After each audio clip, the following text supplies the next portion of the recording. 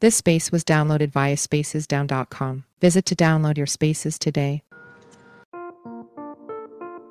Everyone, I'm Ajay Ramasubramaniam, co-founder and CEO at Hindsight Ventures.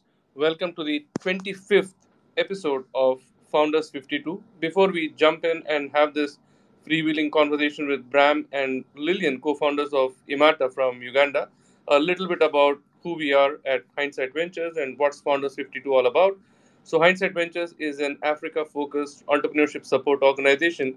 Essentially, we operate startup accelerators and boot camps, venture development programs, founder development boot camps. We work with corporates on corporate innovation programs. And Hindsight Ventures was carved out of Startup Rezo, which is headquartered in India. We started off with Hindsight Ventures in 2021. And over the past couple of years, we have done 15 pre-accelerators and accelerators and bootcamp venture development and venture bootcamp programs. 234 startups have been through our programs. And the reason why we carved out Hindsight Ventures as a separate vertical was because we believed that the different emerging tech hubs across the African continent required programs which was catering to African entrepreneurs building in Africa for Africa.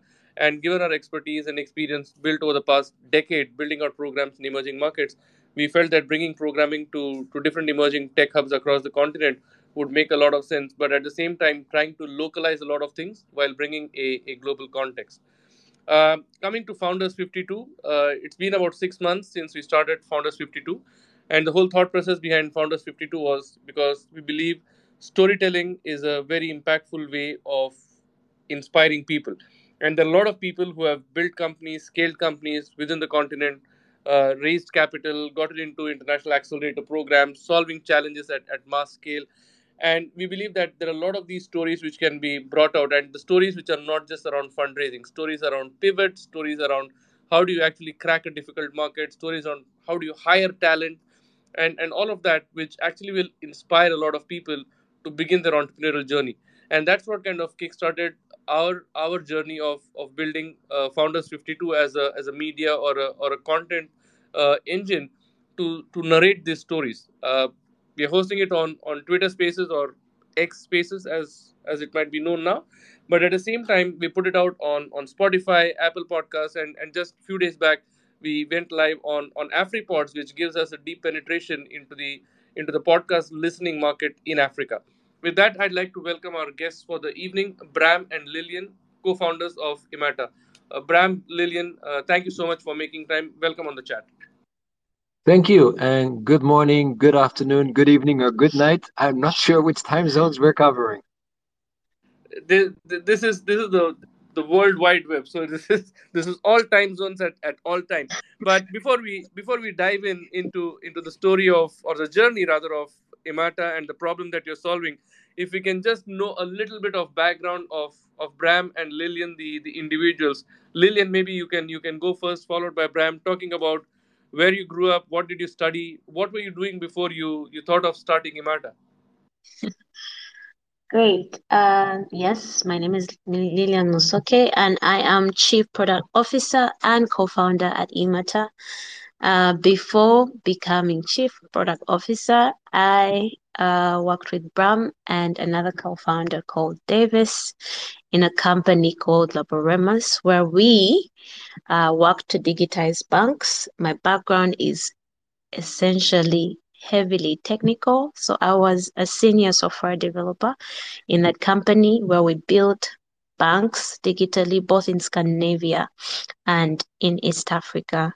And the experience there is what shaped a lot of our thinking in trying to transform how farmers are financed. I'll let Bram take on the story of the origin of the matter. Not before you tell us about Go your on, Lillian. coffee farm. Not before you tell us about the coffee farm of your parents, your grandparents. Yeah, but just my personal appreciation about funding farmers also springs a bit from my background. I come from central Uganda, born and raised, and my parents also come from central Uganda in the central region, where coffee is one of the crops that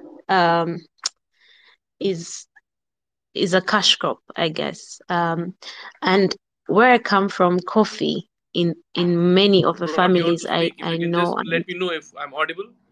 This space was downloaded via spacesdown.com. Visit to download your spaces today. This space was downloaded via spacesdown.com. Visit to download your spaces today. And welcome back to me as well on the chat.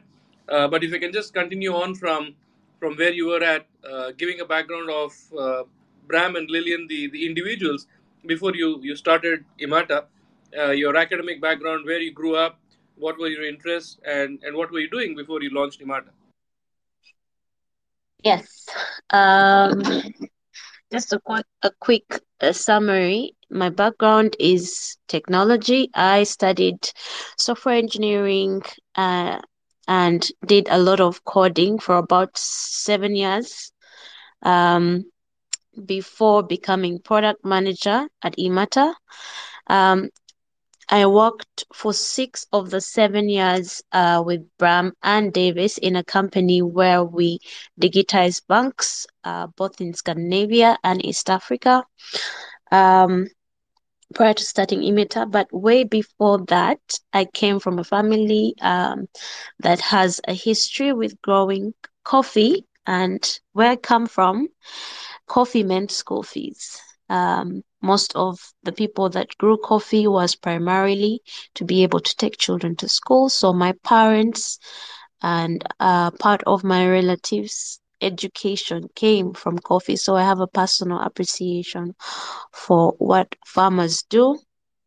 And as the idea for Emata came, it was an opportunity for me to solve a problem that every farmer faces, a problem that I could identify with, a problem that I know will not only change just a few lives, but radically change how many farmers and their families can live. I'll ask Bram to fill in the gaps of Sure. part of why Emata was created. Yep, so Lily and I clearly share a passion for agri, but where Lillian is the tech, I tend to be the fin of the fintech. Now, I personally grew up in the Netherlands, and of course, agriculture is everywhere in the Netherlands. I studied finance and philosophy for that matter, but professionally, I pursued a career in finance. And at some point, I worked for a hedge fund, and this was in the boom years for our young listeners of 2006 and 2007, when commodity prices went through the roof.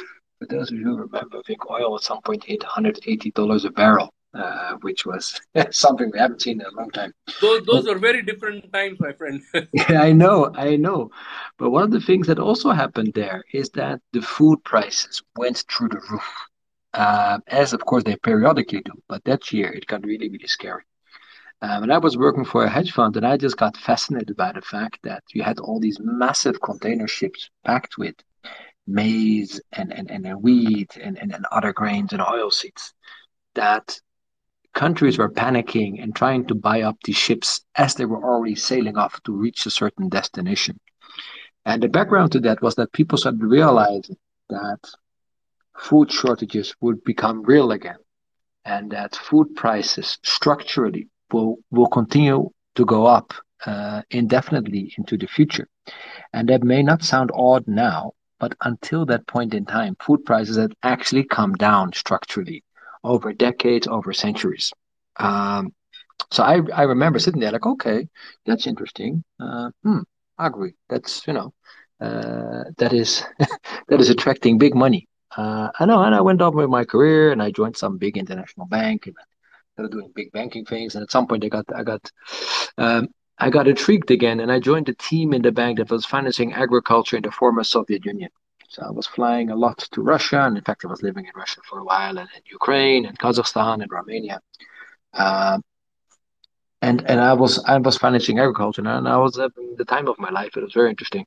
But then a couple of things happened. The first thing that happened is that, of course, the war broke out between Russia and Ukraine. Yes, the war is currently ongoing, but the occupation of Crimea actually happened while I was still flying in and out and giving loans to farmers. And then the other thing that happened is the bank got a bit scared, which maybe is understandable. But I realized that banks essentially exist to give money to people who already have a lot of money, because that is low risk. They want a lot of money, so it's very easy to earn money. And I got a bit upset that, hey, you have this bank and you have all this capital and you have all this knowledge. And the thing you're doing with it is so uncatalytic. It is so boring. It is so safe. Like, guys, come on, we can do better than this. So even though the bank offered me some very interesting positions, I actually resigned. I left. And then an old study friend of mine convinced me to come down to East Africa, to Uganda in particular. And if I would want to cut myself short, I could say the rest is history. But what really happened is that indeed I started working for a company together with Lillian and Dave. And Dave is also one of our co-founders and our CTO. And we're building banks mainly for the European market. And I thought, well, that's weird. Why we're having all this cool tech that's going to Europe? Why don't we try to use this to improve the banks here in the East African region? So we started doing that. And while we started doing that, I was talking to all these bank executives, and I started realizing that no matter what we do, no matter what we tell them, no matter which knowledge we give them, no matter which technology we give them, no matter how awesome this technology is, they will never truly innovate. Um, they will not change. They will not solve the big problems. That at least in the case of East Africa means that, right? The sort of the, the, the top 10% of the country is being banked, quite okay. But for the majority of the country, banks are just not accessible and not pleasant to deal with and way too expensive for what they need. Um, so yeah, for a while we tried to sell them technology, and then we realized, you know what? Yeah, let's just show them how it should be done. Uh, and then we quickly set our eyes on agriculture because, of course, agriculture is the elephant in the room on the African continent, right? It's the biggest industry, it's the most people, it's the least banked, but it's also the most difficult one to crack. So we asked ourselves the question: can this be done? Can you actually finance farmers fully digitally? And we started running some pilots next to our day job of building tech for banks. And yeah, when the moment we got convinced, we looked at each other and said, "Yes, we can do this. Let's set up this company. Let's do this and let's start it." And it has been an insane journey ever since. No, thank you so much for that, Lillian and Bram. And I think by by by speaking what you did, you probably kind of have taken away a few of my questions away from me, which I'm not complaining about. But having said that, a lot of things that I would have come to, and some of the essential ingredients, if you may say, of building a blockbuster startup or a blockbuster solution to a problem. I think all of that were pretty much in place. I mean, when Lillian started speaking about the personal aspect of family and community, kind of relating to the whole plight of coffee farmers or farmers in particular, I think that is one part. The second part is, I think, building technology or trying to digitize banks or financial institutions which are 150 and 200 years old is nightmarish. The next best alternative is to probably go to markets where it's only probably the top 5 or top 10% of the population is banked, and build a bank, but a bank which is a new age bank or a new age financial institution, but with with digital or technology at the core of it, which is essentially what you're doing. And the third aspect, which is talking about agriculture, I think still, if you look across the world and across different markets, I think agriculture and farmers still contribute one of the biggest percentage of contribution, especially if you look at the global south. Almost 70 to 80% of the GDP is contributed by agriculture, or at least employment of 70 to 80% people is within the agricultural sector, but still it is one which is not touched as deeply on a daily basis by digital and technology. And farmers and agriculture as a sector is fairly sensitive. You cannot just try to peddle stuff or sell stuff to them, but it's a very close knit kind of community. And that brings me probably to a manufactured question to you. is that how easy or difficult was it when you were building Emata in the initial days and were taking it to farmers or the agricultural community in terms of what was your product market fit? Where did the product market fit sink in for you? Lillian, Chief Product Officer. This is why we're just Well, setting you up. I'll take us back a bit at the very beginning. So we, as Bram mentioned, we did a few pilots and research and development in the beginning, and we had brilliant ideas to go give the farmers an app that digitized them, that basically we thought met the problem. Now, we quickly discovered that yes, as much as it was predicted that most of Africa is moving digital, farmers, especially here in Uganda and in rural areas, were not ready to make that jump. So we had to go back to the drawing board and let the app go. But we discovered something. There were there was a lot of data on how farmers work and how farmers produce um, in the different value chains. In this case, it was milk, but they were paper-based records. The records existed, but they needed to be digitized for us to even understand how these farmers perform financially and how we can better serve them and provide loans. Now that led to the question, how do we digitize these farmers? The app didn't work, but as we walked around, we found that most of these farmers went to what we call farmer cooperatives. These cooperatives had desktops, and for some, most sophisticated ones, they used Excel. Yeah, the others who had computers did not know much on how to use them, and some didn't have computers at all. But we had somewhere we could start. So we created something that looked exactly like the way their books looked like, the way their Excels looked like. And this is something that we called a management information system where they could capture and manage their farmer information. Now, when this happened, it opened up the first door of digitizing. We were able now to turn the books, the large rooms of files and papers into a digital record we can use and analyze to figure out how we can lend. And that was the first step to our product, our loan product that started in dairy back in 2021 when we launched our loans. What did we learn? We had to adapt and learn how to create technology in low-tech environments with very little internet and I would say tech-averse kind of users. Yeah. So those are some of the things we had to navigate around at that time, but we knew it was going to work because it had the basics. So did I miss something, Bram? Absolutely. Yeah. Yeah, so it was definitely, as Lillian described, quite a tour Of to course. design tech in a low tech environment. And one of the tricks that we did is to sort of see, okay, but we can look at all the things that are not there, Yeah. but we can also look at what is there Yeah. and what can we ride on. So obviously, mobile money for those of you who are based in Africa, right? I guess nobody can imagine a life without mobile money anymore, especially in East Africa. It's absolutely massive.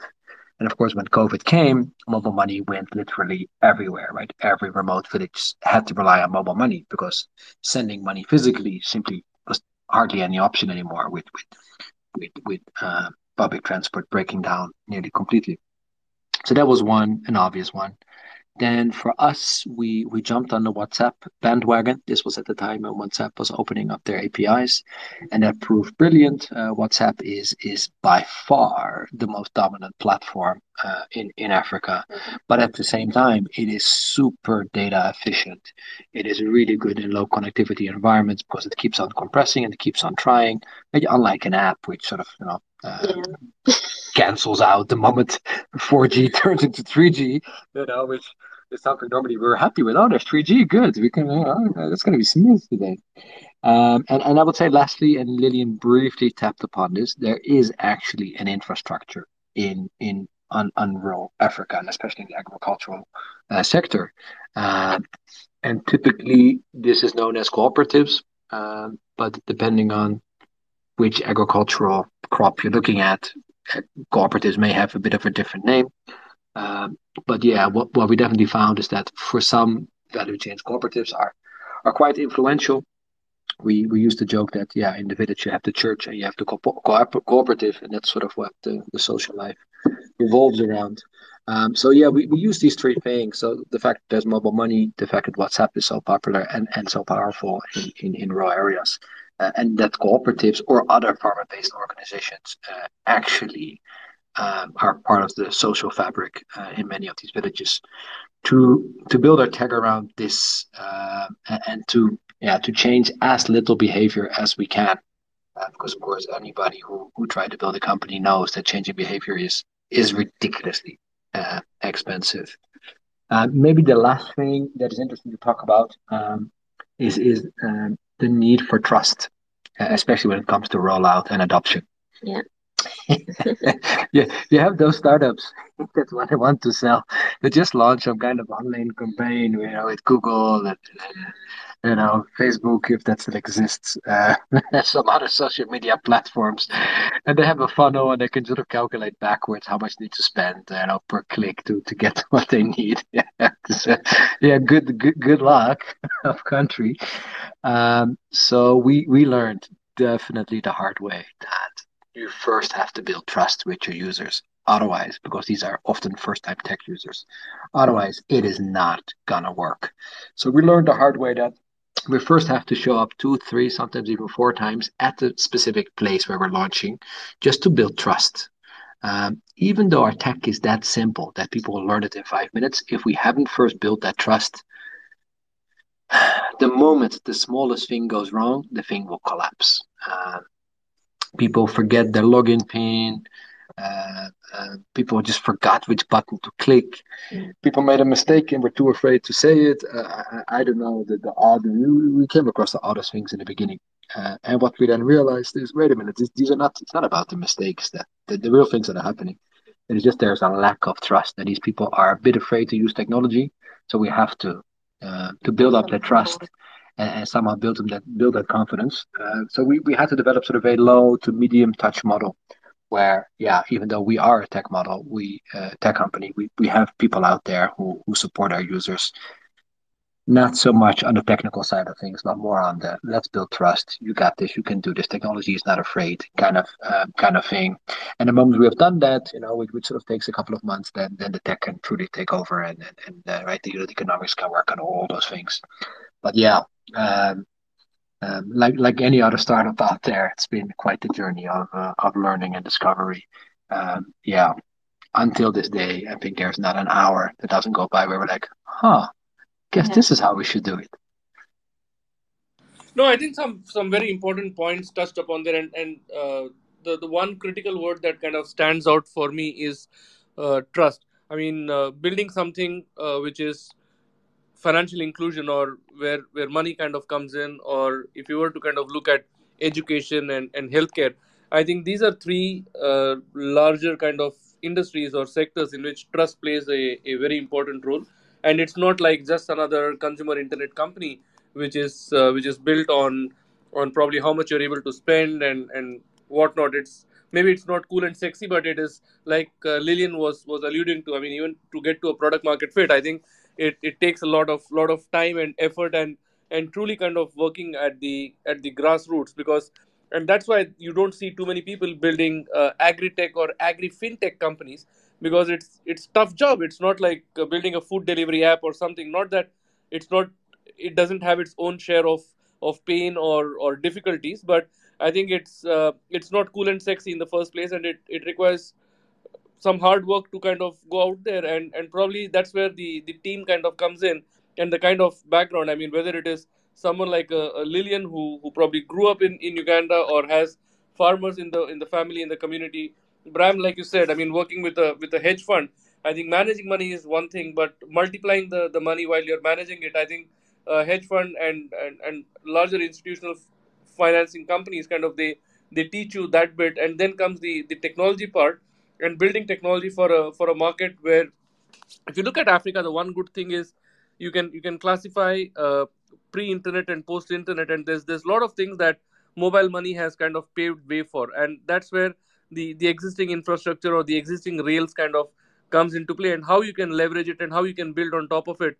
I think is where a lot of effort goes in, but still, I think the trust factor and having the product market fit in the right shape and form is super critical before you actually kind of roll out the product, and rolling out kind of comes with its own challenges, and at the same time, to roll out a product, you need money as well.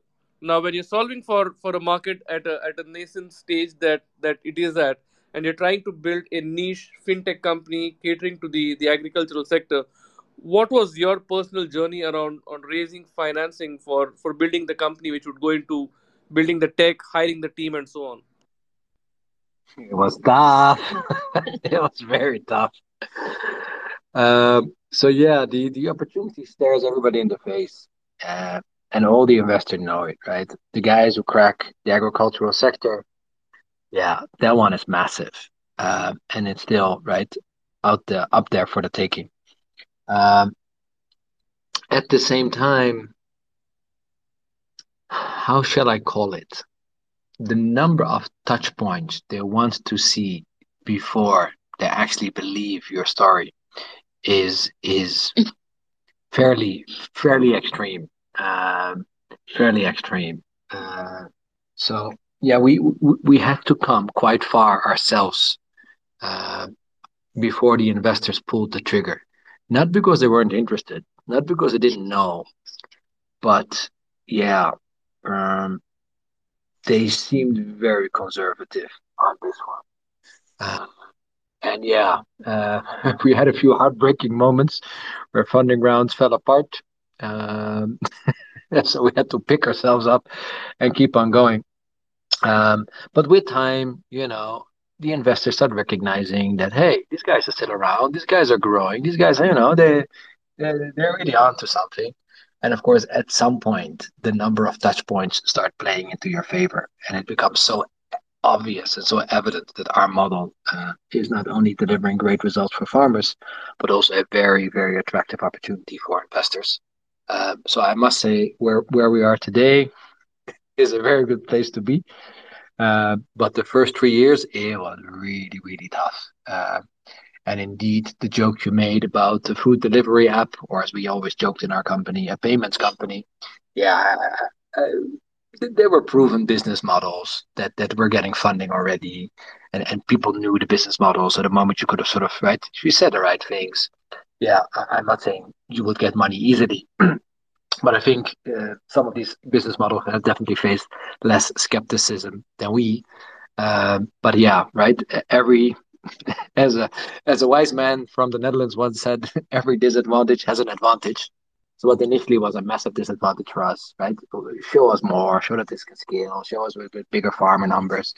And at some point we're showing things, with 10,000, 50,000 farmers. So we're like, hey guys, how many more farmers do you want us to onboard before you see this thing works? Yeah, at some point that became a massive advantage for us that now, yeah, also the big investor names out there realize that, okay, actually agriculture can be done. This opportunity can be cracked, and there are models out there that work in terms of impact, in terms of results, in terms of unit economics, in terms of margin.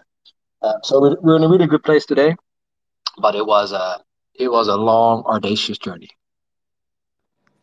No, I think again going back, I mean, without making it a joke, I think if you look at a market like the African continent, there have been food delivery apps and other consumer internet companies which have probably been able to raise money, but they shut down in 18 to 24 months because probably the target audience or the TAM does not exist. But at the same time, I call it ironical because if you look at agriculture, I think there are far many more people who are looking at solutions in the agricultural value chain compared to someone who is just looking to order a a plate of food or going on to an app or a website. So it is sad that not as many agri tech companies or agri fintech companies are able to kind of raise money or build profile and actually kind of get into the market.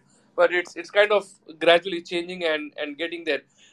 So a couple of things. I mean, if I was just looking up Emata's website before we started the conversation. I mean, technology is one part, but when it actually comes to kind of the financial products, is Emata doing it out of your balance sheet, or you have those strategic partners and alliances with banks and financial institutions which enable you to kind of co-create those financial products and put it out there just out of curiosity?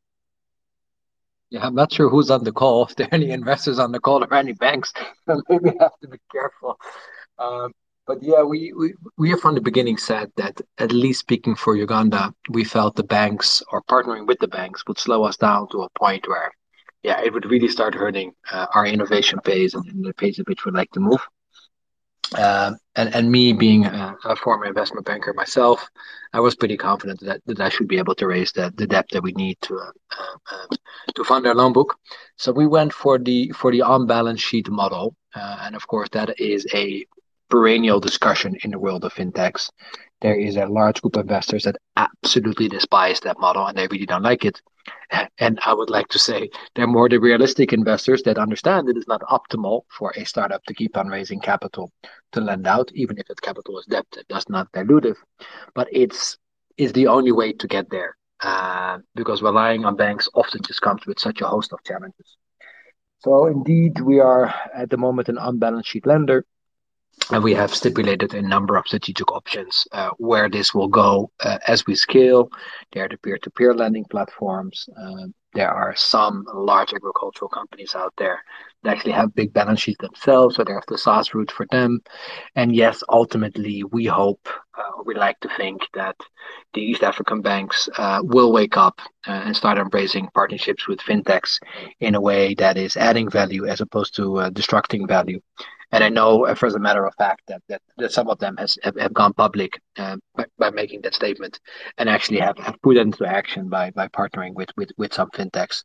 And I have been hearing the first few positive stories, but I must say that the negative stories of banks, creating headaches and slowing down fintechs and not delivering when they should, still outweigh the positive ones. But we are of the view that this will probably change. These banks are also evolving, be it at their own pace, and we hope this window will open in earnest in the next few years. No, thank you so much for mentioning that. I think partnering is a great way of going about things, but because as much as one may despise the slower pace of growth or movement when you work with larger financial institutions, I think for some of the companies, I think working with a bank or a large financial institution makes a lot of sense. But like you said, where you come from and also the market that you're trying to address, where it actually requires innovation, not just as digital and technology, but probably it requires innovation when it comes to processes, it requires innovation when it comes to business model. I think going solo and proving it out and scaling up by yourself with your own means, I think it makes a lot of sense. And that's also, I think, useful insight for anyone who's building a company, because a lot of times one might think that partnering is the only way to go about things, but sometimes you need to take that step back and figure out what works best for you, because what works for someone else, like maybe say a payments company, I think they would be better off working with a bank and sitting on top of their rails and becomes trustworthy and whatnot.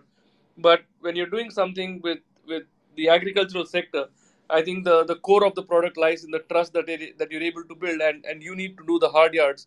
So you cannot kind of rely on someone else or probably uh, build on top of the rails that exist, because surprise, surprise, there is no rails that exist. So you need to pave the path and build the rails and build not only the product but also the business model and everything else that goes into kind of rolling out the business. So thank you so much, Bram, for putting that out there. Now coming to my next question, if you look at the problem that you're trying to solve, right? I mean, right now, are you focused on specific verticals within agriculture? And I'll add on to this question. But the first question is, are you catering to like particular segments, like say coffee farmers or something of that sort? That is number one.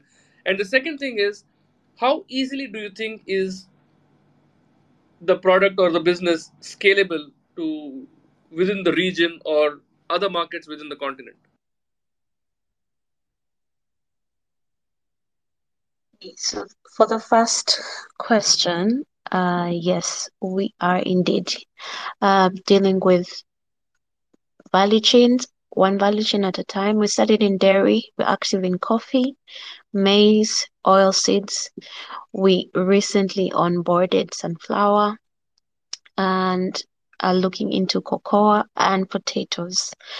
Reason being is that every crop behaves differently, and that means we need to different data points and we need different aspects to be able to credit score accurately and forecast properly for farmers to get limits that are tailored to them. That's for question number one. Number two, I'm looking. Number two is scalability. How scalable are we now? This is. I'll take us back a little bit on how we started in dairy, because that was our first value chain. We began by onboarding just a few, and as we speak, with the same platform and a few improvements, of course, we've had a lot of learnings to be able to know how to process and create workflows that work at scale, and we can comfortably now support over 40 partners in dairy. But then when it comes to crop, it's a different kind of, I'd say, base, because for crop partners, that's cooperatives, they tend to be much bigger. One partner alone can give us access to 20,000 or more farmers at a given time. While for milk, for example, for dairy in Uganda, cooperatives tend to be a bit smaller, around 100 people, 80 people on average. So it's much more manageable. What we have learned is we need to use our existing partners' networks, that's in terms of agency networks, to scale. We've also learned that we needed to optimize our onboarding processes. We needed to optimize how quickly we get farmers from being aware of the product to actually doing the loan request. Being a fully digital process, it takes about 5 minutes from request to disbursement of a loan. But can we make it shorter to be able to service very many farmers whose average loan amount is lower than the more common loans? So those are questions we had to answer along the way to help us scale. Are we where we need to be? No, there's a bunch of things that we need to improve, because for crop, for example, we started in pilots. We artificially made experiments to get started and learn the crop, and then we scale after the pilot season as we go along, qualifying more farmers to take up the loan. Now with that, we learned how to come from 50 farmers to 500 farmers to 5,000 farmers, and now need to learn how to do even more than 5,000 at a given time. If you understand how crops work, they have cycles, right? We have to be in time for the planting season, in time for the harvest to capture data. That means we have a limited window to do both onboarding and processing all these requests. So those are kind of the things we look into and start to work with our tech team. Our CTOIC is on the call listening. We have a brilliant tech team that we're always iterating and growing and improving the product as we go along to reach farmers at scale. And right now, the way the model is, I mean, because like I said, tech is an enabler, or digital is more of an enabler over here. But there are a lot of other functions which require human intervention in the business that you're in. So does your entire team currently operate out of Uganda, or you have a distributed team? I'd say we only have we have all the team mostly here in Uganda, except for our chief data science officer who's mostly in the Netherlands, but our team is almost 100% here in Uganda. Okay, fun question. We all talk about data being the new oil, and I did read of alternate data that you use. What do you do when there is no data available? then we have to go back to the drawing board, because either something is wrong with our model or technology, or something is wrong with the partner. Because indeed, yeah, we don't act without data. Yeah. Data is a necessary condition, and it's an integral part of the platform that we have developed, that we always and at any time keep on capturing data on the farmers. Because yeah, if you don't, yeah, the algorithm stops and the model stops, and then you lose track of your customer. Of course. No, I mean, it was a fun question, but also at the same time, right? I mean, when we talk of alternate data, and particularly in emerging markets, I mean, I have like friends, I have like entrepreneurs I've been working with for years, even in India. And while we do talk of alternate data, I think in many cases there actually is no source of alternate data, and that really affects your decision making, because of which probably there are far lesser people who are going to be queuing up to avail the products. But at the same time, is there anything that you're doing to improve the quality of data? Or I'm sure that it's a constant build that you're also doing to improve the sources of data, or probably the kind of data that is coming through, right?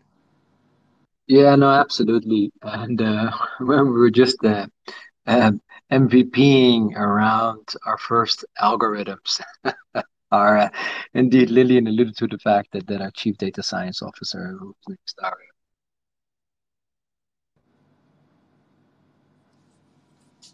Very cool. Also, I mean, sorry, go ahead. yeah.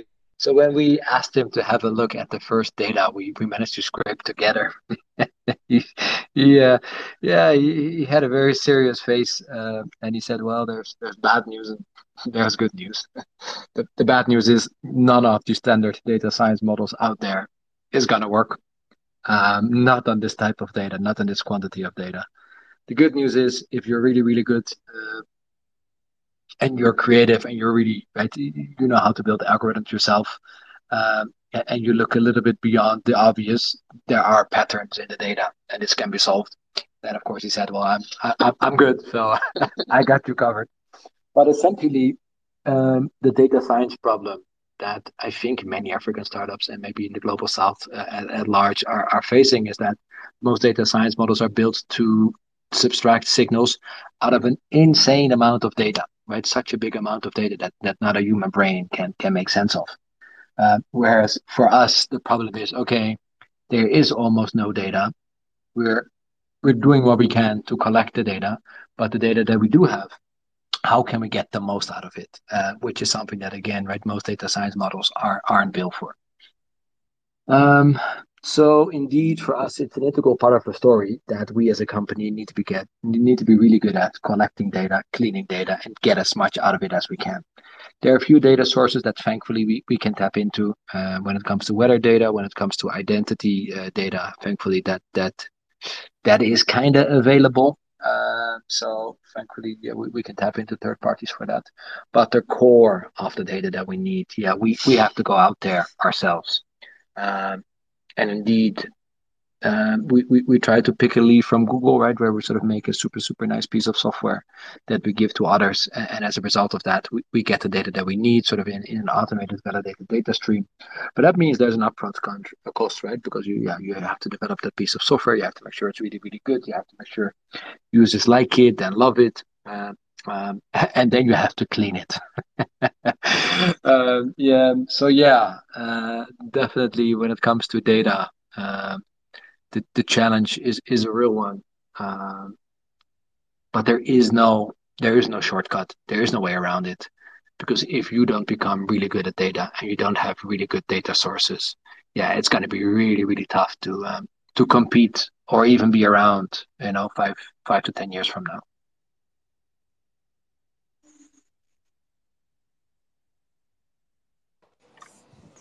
No, very cool. Thanks, Bram, for explaining that. I also have an add-on question, because a lot of times when we talk of data, we also talk of the source, and in many cases, and particularly when you talk of the agri value chain, there are farms, there are machines, there are many things that kind of come in. Have you seen use cases of data coming or emanating from IoT in the agri value chain that you're currently making use of? Uh, Initially, when we were creating our first data collection tool, we imagined a bunch of things that were sophisticated, including IoT. We imagined that, for example, at the dairy cooperative, that the cooler would have a system that would help us capture the quantity of milk that's poured into it. We imagined that it would be able to measure the density and the quality of the milk to give us more information about how farmers perform at the co-op. Now, like we said earlier, we were awakened to the reality that as much as technology is something that looks fancy, everyone wants to have it, even the coolers at this co-op looked a bit sophisticated, but no one actually knew how to use or leverage or use these machines well. We had to start simple. So I'd say that simple answer is we do know about IoT, but we do not currently use it because of the kind of farmers and the kind of partners we work with. They're not as sophisticated. So we needed to find more innovative ways to capture the data we needed to be able to give them the product. Fair enough. Fair enough. Bram, do you want to add something to that? Well, I like what you said earlier on this conversation, where you said that you can have a train without rails. And Yeah. I thought it was a very interesting metaphor for some of these really fancy startups out there who lack a real market. Yeah, the market may be there, but it's tiny and it doesn't scale. Mm-hmm. Indeed, agri is real and agri is huge, but it needs it needs very simple, robust rails, and it needs a very sturdy train. Anything too fancy, anything too sensitive, be it power, be it connectivity, be it support and maintenance, be it what happens if there's a glitch? Who can solve this? Yeah, it's doomed to fail. So let me say that I truly hope that we will see the day where IoT is becoming real for our users as well. And I'm very hopeful that will happen, especially for a subsegment of the market, because there are players in the agricultural segment out there. There are farmers out there that are definitely, the moment you give them the opportunity, the moment you give them some tech, they embrace it fully. and they love it and I want to go. But yeah, for the majority out there, that day may come a little bit later. But I really hope we're gonna see that day. But yeah, in order to get into that game, we first have to stick to the basics and keep things very simple to make sure that yeah, this huge market is not huge on paper, but it's actually a reality that we can serve. No, that's very true. I think a lot of technology. I think we all kind of drum it up, and a lot of founders they like kind of talking about AI and blockchain and IoT, but great from a technological advancement standpoint. But does it make sense from a business standpoint? Does it make sense from a market maturity standpoint? I think one needs to kind of consider that as well, and you don't want to put the carriage in front of the horse because it's going to go nowhere. So similarly for a lot of technology, I think you need to first kind of identify the problem and how are you going to try and solve it, and then technology is probably just a small piece of the bigger puzzle, and you don't build a business around technology, but you build technology within the business. So I hear what you're saying and where you're coming from. With that, Bram, I'd like to come to my last question, and we are on the clock. So I'd come to my last question, and we can then open up the floor for or a couple of our audiences if they have any questions for you. What's next for Emata? How do you see the next few quarters and years kind of panning out? Ooh, that's a big question. So a lot is happening. So for us, we're scaling very fast in dairy and in coffee, and we keep on trying out new value chains. So as Lillian mentioned, we're going to launch a few in the coming months, including potatoes and cacao and shea nuts, which is a type of oilseed, and that will probably continue. And if we get good results, if we like it, we scale it up. If we don't get good results, we'll try to take the lessons and use that to cross fertilize what we do elsewhere, and then leave that value chain alone until better days come. So that's that. In terms of product development, the roadmap is ever so packed. So we have a lot of exciting things. Uh, we're gonna um, we're gonna move a little bit into the digital payment space, not necessarily for commercial reasons, but definitely for strategic and risk reasons. So that's a big one on the roadmap. A little bit further out, we're looking at recommendation engines. So today, our bread and butter is to give loans to farmers, but we have so much data behind our company that actually we can see the impact of the loans. So we can see which loans work particularly well for certain farmers. And then, of course, it's a small step to turn that into a recommendation engine where we start recommending farmers based on big data uh, what they should be doing with their farm, and of course, then offer them the loan on the back of that. So that's pretty exciting. Um, yeah, other countries, of course, other geographies. So Uganda is not a super well-known tech market compared to Nigeria or Kenya or South Africa or Egypt. However, it is a pretty powerful country when it comes to agriculture. We're talking $5 to $6 billion GDP that's generated by agriculture. Milk alone generates $1 billion every year in terms of farmer income. So we have no pressure to leave Uganda because the growth will be there for us, definitely for the years to come. Uh, but we do understand that um, this is a Pan-African problem that we're solving. So we are planning to expand into other East African countries, and we're making up our minds what would be our first move. And we're doing our homework, and we're having our discussions with our first potential partners. And we hope that next year this can become a reality already. So yeah, plenty on our plate, Ajay. So yeah, we shall sacrifice our sleep and keep pushing as we realize the dreams of ourselves and of our farmers.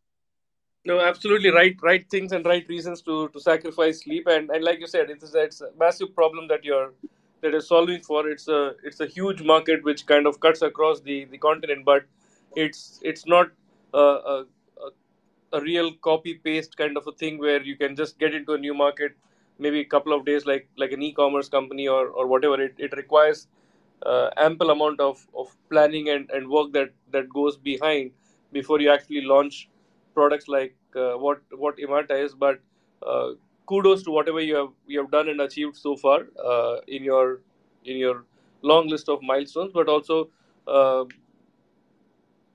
you should kind of be able to kind of grow and scale within the continent. So congratulations for that in advance, because I think the fundamentals of the basics on which the business is built is fairly strong, and that's reasons good enough for you to be able to kind of grow faster and scale beyond. So congrats on that. I'll just like to open up the floor for our audience. If anyone has questions, you can raise your hand and I can bring you on stage. You can introduce yourself and point the question towards Bram or Lillian. So over to the audience. If anyone has questions, happy to bring you on. If there are no questions, then I'll let Bram and Lillian take leave. Thank you so much, both of you, for being with us over here today, taking all the questions that I had for you, and speaking very openly about how you have gone about building Emata. It's a wonderful conversation, and I'm sure that our listeners, the ones who tuned in live today, but more importantly, when it goes up on bunch of other platforms tomorrow, Spotify, Apple Podcasts, AfriPods.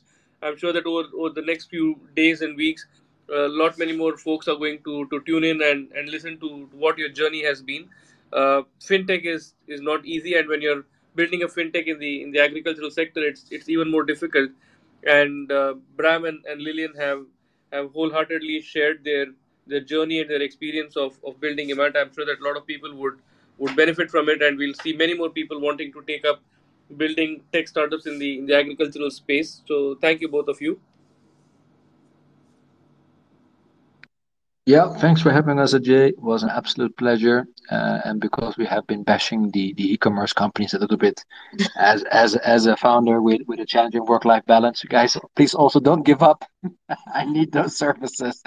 But indeed, agri is real, agri is huge, and honestly, even though it often means long journeys on muddy roads, it also is pretty sexy, right? These farmers make sure we can have our cappuccinos, our popcorns, our chocolate.